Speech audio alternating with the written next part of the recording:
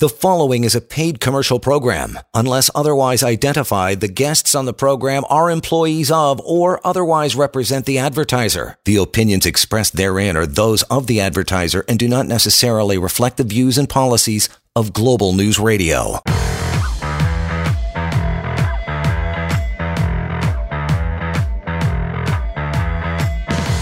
This is the Employment Law Show. And welcome to it.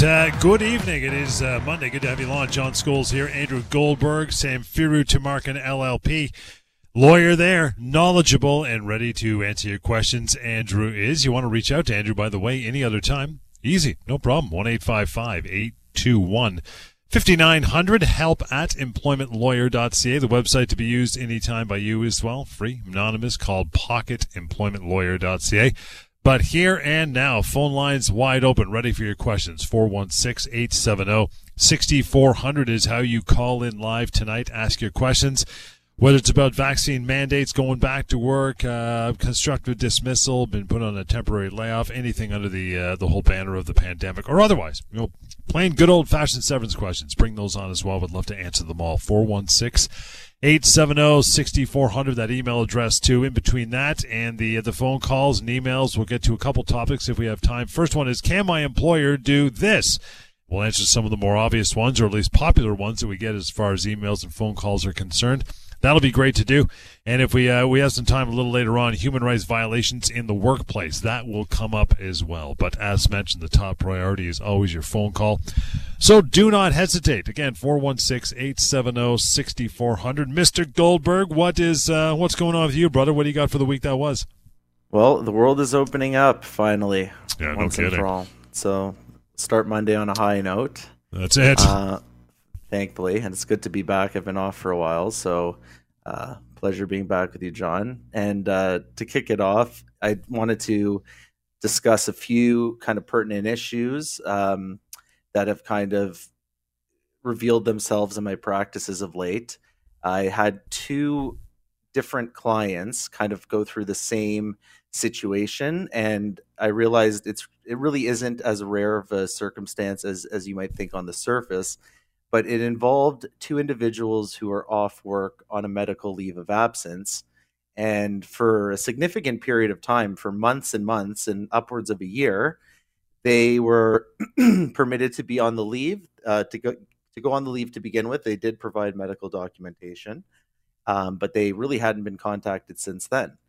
And out of nowhere, both individuals, separately, they're separate matters, but they realized that their benefits had been cut off, their health and dental benefits. And they went one day to pick up prescriptions, and they said, the pharmacist said, you're not covered anymore. You got to pay full price, which is a huge shock, obviously, if you're expecting that lower rate.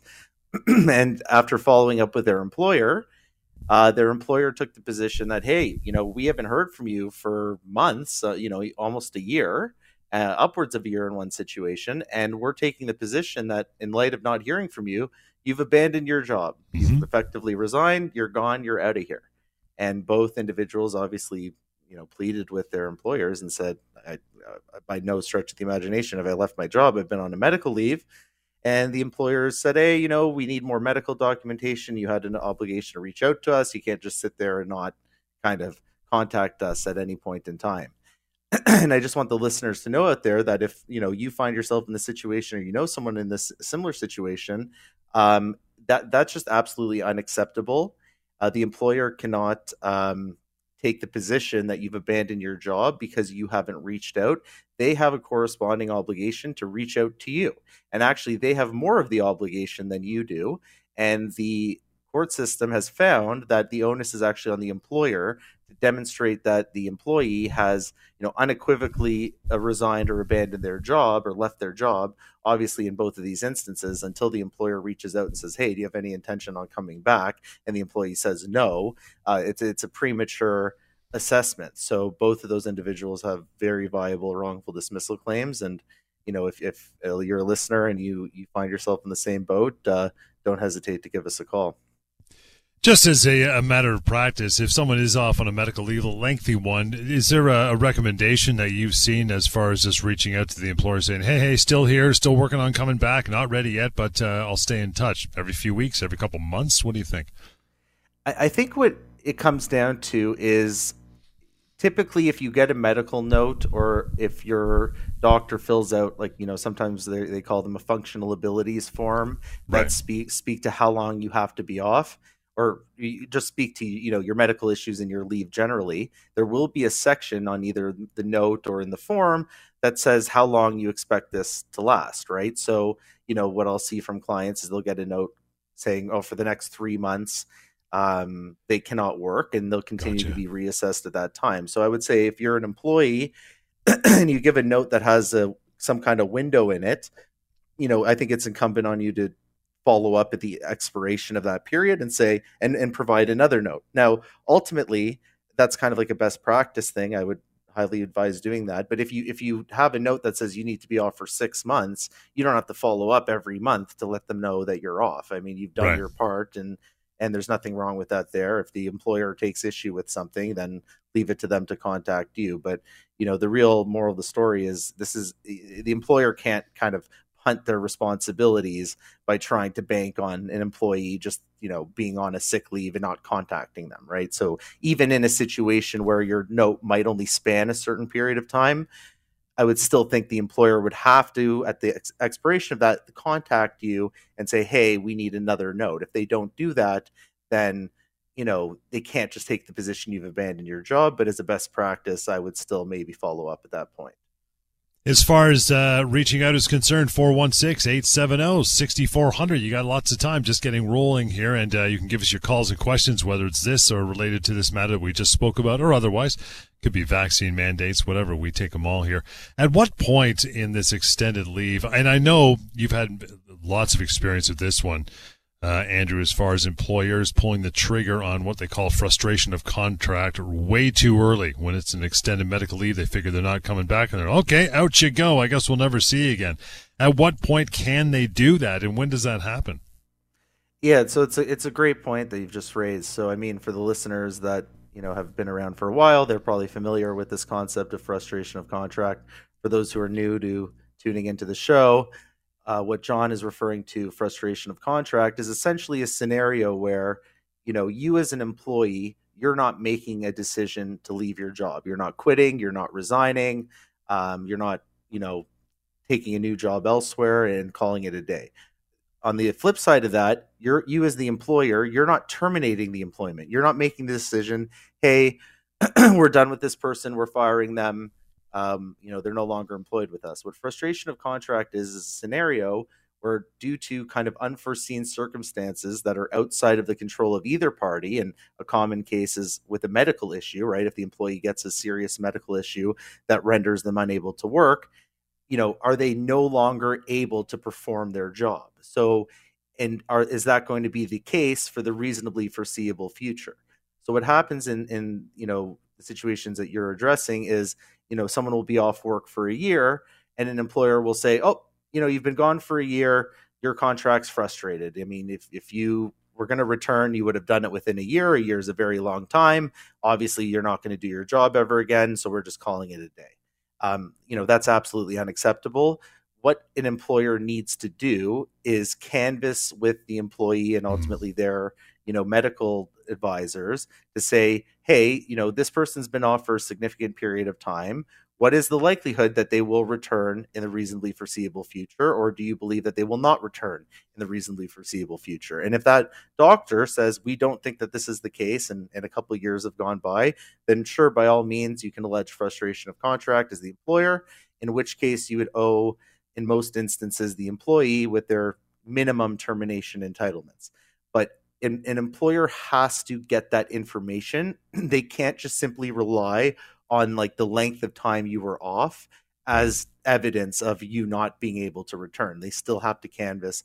For all they know, you might have a surgery that you couldn't get for 8 months in the future, and you're just waiting for it. It doesn't mean you won't return. It means you just have to get that surgery, and on the other side, you very well could return. So time in and of itself isn't determinative, but if your employer ever brings up something like frustration, or if you ever hear as an employee who's off work on medical leave, hey, what's the likelihood you're going to return? We want your doctor to answer these questions. That's probably what the employer is driving at. And, once again, you can give us a call in that situation and see if we can help.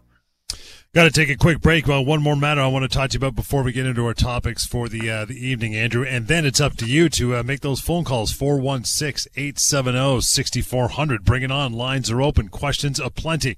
If you got them, this is the night you want to get them answered by Andrew Goldberg. Samfiru Tumarkin LLP, the most positively reviewed employment law firm in the land. Will continue. More Employment Law Show is on the way.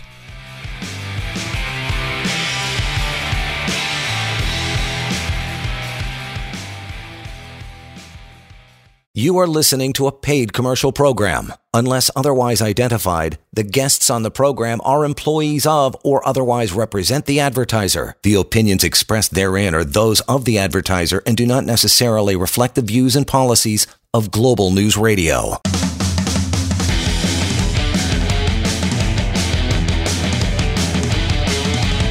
Welcome back to the Employment Law Show. And welcome back to it. It is 7:21. That means you got lots of time to pick up a phone and join us. And there you go. That is 416-870-6400 to call in and ask your questions. Andrew Goldberg is here answering them. Samfiru Tumarkin LLP. They have helped tens of thousands of people across this country, coast to coast to coast, get the compensation they deserve for wrongful dismissals and otherwise. Do not hesitate to reach out to them. 1-855-821-5900, help at employmentlawyer.ca. And again, now though, the live calls, 416-870-6400. Lots of ground to cover tonight with the remaining time we have, Andrew. But I know the second matter you wanted to tuck into is one that's really, really topical now. What is that, pal? Yeah, that would be an understatement, I think, right now. But what I wanted to discuss is the truckers, the cross-border truckers, and obviously the situation with, their inability to cross the border if they're unvaccinated without undergoing a 14-day quarantine. Obviously, there's huge protests, and this is a pressing issue. I'm not going to kind of attack it from a, pro-vaccine, anti-vaccine place, right, because that's not really our jobs here. And we're very cognizant of that, because you take personal opinions on things, it doesn't actually help you do your job. We're really focused on like the legal entitlements. And that's what I want to talk about very briefly of these drivers. And the reality is, for many of them, because of the mandate from the federal government, they can actually be let go from their jobs if they're unable to cross the border due to these mandates in the event that they're unvaccinated. And, it's just the reality of the situation. It's not fortunate for these drivers. And, you can say what you want to say about kind of the, maybe the moral fairness of it all. But the reality of the situation is, if you're an employer and the government is forcing you to have your drivers comply with the mandate, then you as the employer, you're not making a decision here. You're not deciding, hey, right, you guys are all going to, or you people are all going to be vaccinated, and that's it. No ifs, ands, or buts. They're just the messenger, right? And there's nothing they can do in this situation. In many, many, many other situations, including drivers who don't cross internationally, right? So there's through the border, through the states, they might not necessarily at all fall under the purview of this mandate, in which case, if their employer mandates a mandatory vaccination and doesn't give them any alternatives, they in that situation are likely owed severance. But those who cross the borders, you fall under the federal jurisdiction. The federal government has said, this is what we're doing. You need to be vaccinated. So in this situation, it's not something that falls on the employer. And because of that, these drivers can be let go without severance. And I just wanted to kind of let the listeners know that that's kind of the situation right now, because it's a serious decision that people have to make in terms of what they're going to do for work, and vaccination or not vaccination. And sometimes in order to make these decisions, you need to have the information as to what you're facing and what could happen in in the event that you are unvaccinated. So that's kind of what we're dealing with right now from that perspective. And the ones that are, I guess, outside the mandate or independent contractors, I mean, is it the same metric? Nothing's changed for them? Yeah, so I mean, for those that fall outside of the mandate that aren't part of a federally regulated employer, nothing's changed from that perspective. If you are being forced to be vaccinated with no alternative, and or the alternative being you're fired for cause, you get no severance. Yes. In that situation, so long as you're not under this federal mandate, you certainly are entitled to a severance package in most instances. And that applies even for those who are independent contractors. With drivers, that's kind of one of the most common situations where companies try to misclassify their workers as independent contractors when they're actually employees, because they can hide behind, but the driver owns his own truck, so therefore they're obviously a contractor. But that's not the case. If you're working all your hours for this one employer, you're taking the routes that they tell you to take. You're working the hours that they're telling you to work and doing the job that they're telling you to do, and you don't have a bunch of other customers in the sense that you're not driving for other companies, then you're almost certainly an employee, in which case, if you're let go, you have the opportunity to pursue a severance package as well, and you even could be entitled to kind of unpaid overtime pay and vacation pay and things like that on top. Want to remind you anytime to reach out to Andrew and his capable team, right? 1-855-821-5900. But here and now, open lines. We got them, 416-870-6400. You got lots of time to call in. Don't be bashful. Ask your questions. There is no bad questions. You're helping everybody when you make the time to call in and get them answered. Okay, moving on to this. First topic of the night. Can my employer, number one, can they let me go? Well, that's easily the most common question that I get as an employment lawyer. Is individuals come to me and they say, I didn't do anything wrong. They're saying it's a restructuring, or I was better than the next person, or it's actually my boss who's the pain in the butt, and they don't see that, and this is garbage, and my sales were amazing last year. Whatever they're going to tell me about why they were a high performer, and this was just completely undeserved from a personal perspective.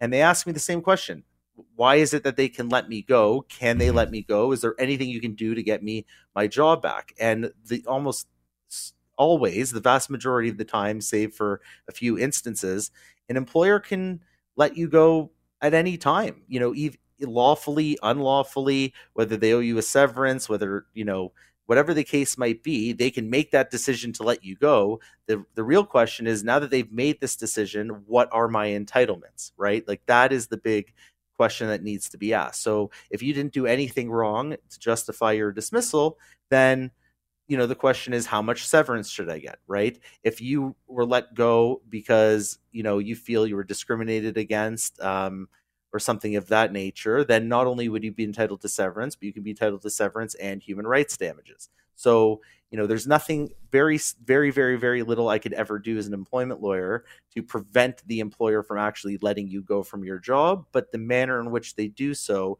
certainly can impact your entitlements, and that's what you want to be asking. 416-870-6400. If any of this rings familiar, you got questions about it. Can my employer make me work overtime hours? Well, that's going to be a standard "that depends" scenario, as is many of kind of the situations that come up in this world. But if you hadn't previously worked overtime hours, and this is a new kind of imposition by the employer. If you used to work 40 hours a week all the time, no problem. Your employer is saying, hey, we're busier. We need you to work an extra, 2 hours per day for the next bunch of months. Unless there's something in your contract that gives the employer the right to increase your number of hours, which, can exist, but very rarely does it exist, then no, the employer can't force you to work the overtime hours. The imposition of these additional hours could, be the basis of you as an employee saying, I've been constructively dismissed because my employment was always that I worked 40 hours a week. I'm not agreeing to work 50 hours a week. And that's especially the case if you have childcare obligations or, some kind of medical reasons to be home or things of that nature. If the employer has to accommodate that, then certainly they can't force you to work those overtime hours. You want to reach out to Andrew, by the way, help@employmentlawyer.ca. If you want to have a more of a private conversation through email, help@employmentlawyer.ca. There's also the website that has so much information, pocketemploymentlawyer.ca. It's free. It's anonymous. You can't beat it, right? We're going through some talking points of, can my employer do this? Can they do that? Can they make me come back to work contrary to my doctor's opinion? How about that one? Well, this is one that comes up all the time. And, there's a situation where you as an employee, your doctor's saying that you should be off work. You have medical issues. Those medical issues require you to be off at this time. And the employer, for whatever reason, is taking the position that, no, you need to come back. And we want you to come back, and we're going to make you come back. Sometimes that arises simply because the employer is just, doesn't care about the employee's medical situation and just cares about their bottom line, is just trying to pressure them to come back. Sometimes what happens, and we see this very often, is an employee who's off work and their doctor says that they should be off work. They then apply for short-term disability or long-term disability. They don't get approved for the disability coverage, and the employer takes that rejection to say, well, the disability provider rejected you for your short or long-term disability payments, so obviously you can work, right? Even though your doctor's saying you can't work. But that's just so far from the truth. These insurance companies, they're assessing, their payments to you on a completely different standard than whether you can just simply work or not work in accordance with one doctor's note and what that means. And their denial of your disability coverage has no bearing on anything. It's a simple bottom line. If your doctor continues to maintain that you need to be off work for medical reasons, and you're getting that update from your doctor and you're providing that communication to the employer to substantiate that that's the case, then absolutely not. The employer cannot make you come back to work. But what is going to be critical is that you do get that medical documentation. You can't make that decision on your own without the doctor's support. How about the whole thing when it comes back to work and the employer says, we'd like to know what's wrong with you, the diagnosis versus prognosis argument, right? Right. So there's a lot of medical information that the employer is not going to be entitled to, especially at what we call the first instance, right? So what I mean by that is, at the point of time where you're asking to take time off work or you're asking for accommodation or something like that, the employer's ability to ask for certain medical information is going to be very, very restricted and limited. And one of the key things that the employer cannot ask for is your diagnosis. Like, what is wrong with you? What do you suffer from? And the reason for that is because it's entirely irrelevant, right? If you're an employer, you care about the following things. Can this person work or not work? If they can they work or not work due to medical reasons, whatever's wrong with them? If they can work, do they have any limitations or restrictions? Maybe they can't lift a certain amount of weight. Maybe they can't work more than a certain number of hours per day, whatever the case might be, that you as an employer have to be mindful of, because you have an obligation to accommodate that.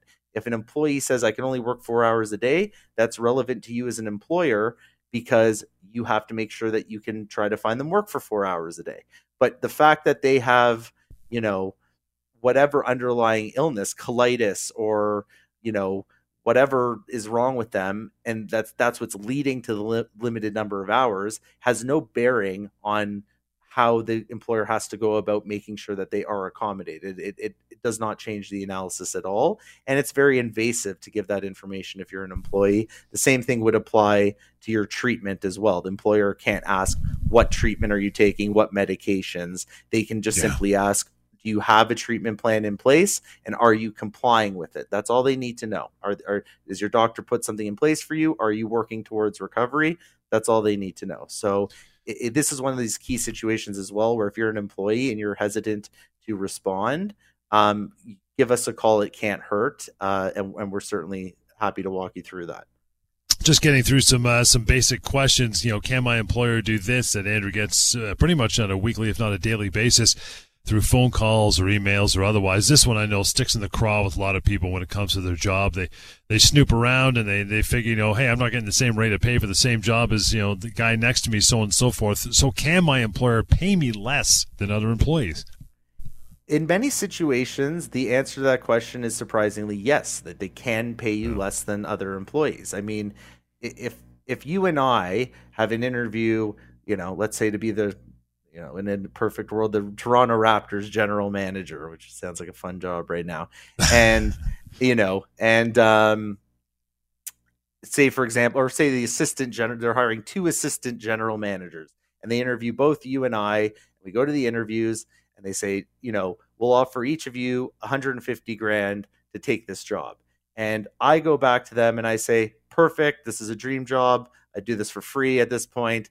No problem, sign me up. You, on the other hand, all the teams around the league want you. You have other options. So you say, hey, I don't want 150, I want 200. If the employer agrees and we both start that job and you get paid 200 and I get paid 150, nothing wrong with that at all. You just simply negotiated better pay than I did.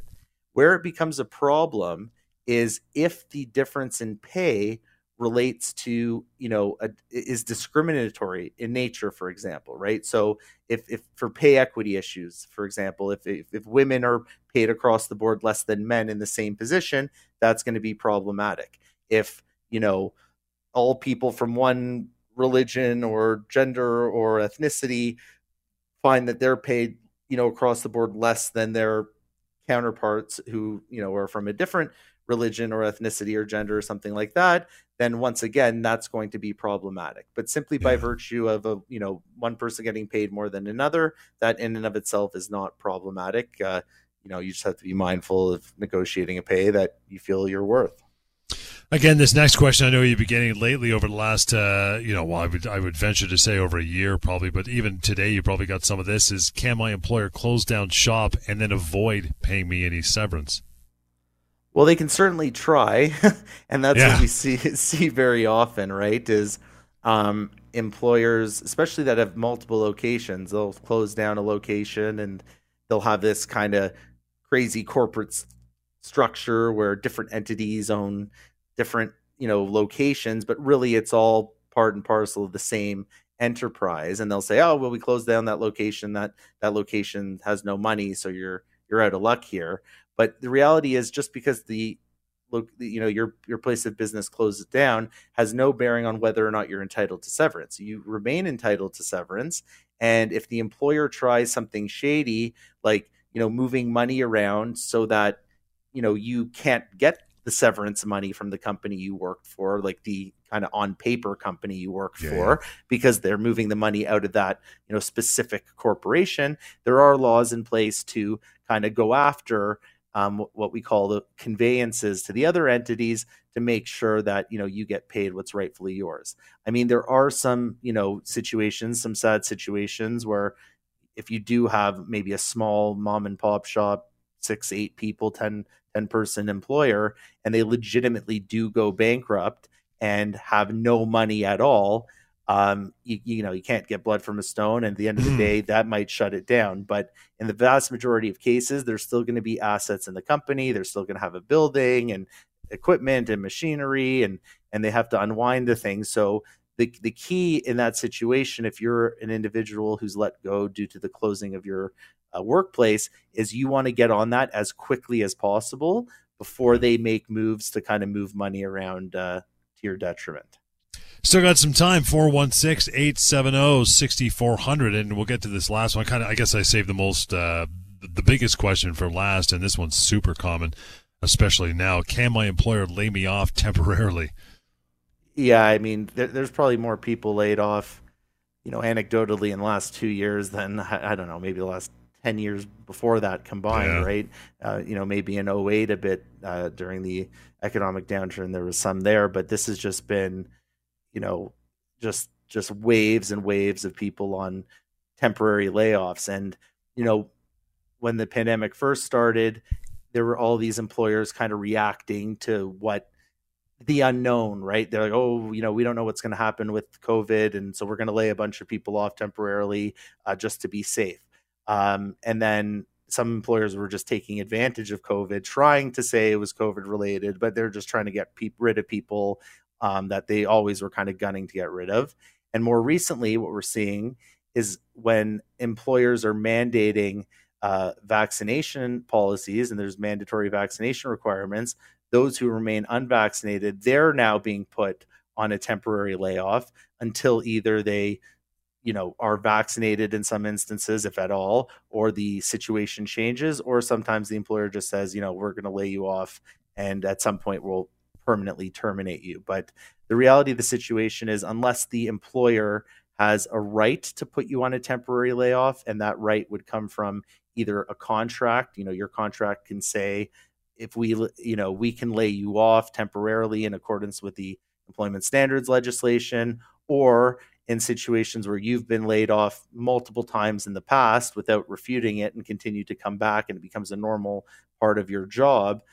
In those two instances, they can say, hey, we kind of have the right to lay you off contractually, whether in writing or implied through conduct, and that's fine. But that's very seldom the case. And in every other situation, pretty much, that temporary layoff, if you choose to pursue a claim, gives rise to a claim for constructive dismissal, so to say that they didn't have the right to put you on the temporary layoff at all, and you're treating that like a termination and pursuing a severance package.